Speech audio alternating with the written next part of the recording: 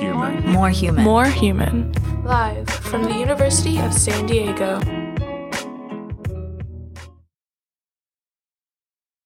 When my grandfather, Wadi Deddeh, died in August 2019, we were able to enter his memory care home to say goodbye, attend his funeral at our local church, and embrace everyone in grief or joyful remembrance.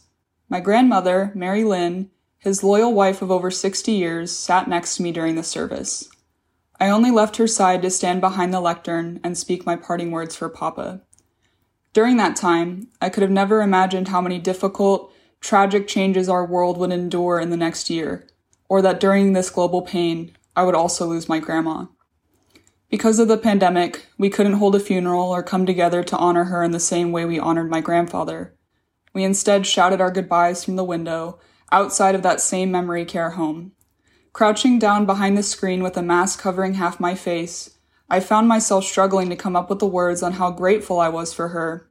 She spent her entire life nurturing, teaching, and inspiring me and so many others. I didn't have the words for the right goodbye then, so I'd like to take this opportunity to share them now. Grandma, looking at your life on paper, it's hard to believe you were really human. The way you faced so many trials, using nothing but your weapons of wit and humor to fight against them, all the while caring for all of us, makes me think you might have been some sort of demigod. You survived breast cancer, World War II, the Cuban Missile Crisis, and being married to a politician.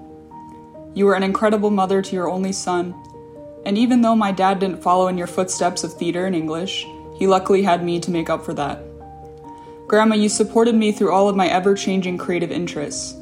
You were so supportive, in fact, that the other members of my family had to tell me that I actually wasn't that good at singing, dancing, or piano. I know I only read you a few of my poems and short stories and that you never got to see me perform on main stage. But trust me when I say that you are there with me always. I will never be able to capture the entirety of your light.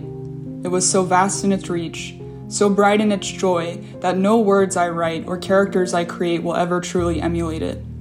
I know you and Papa are somewhere peaceful, telling your stories to a stadium of admiring souls.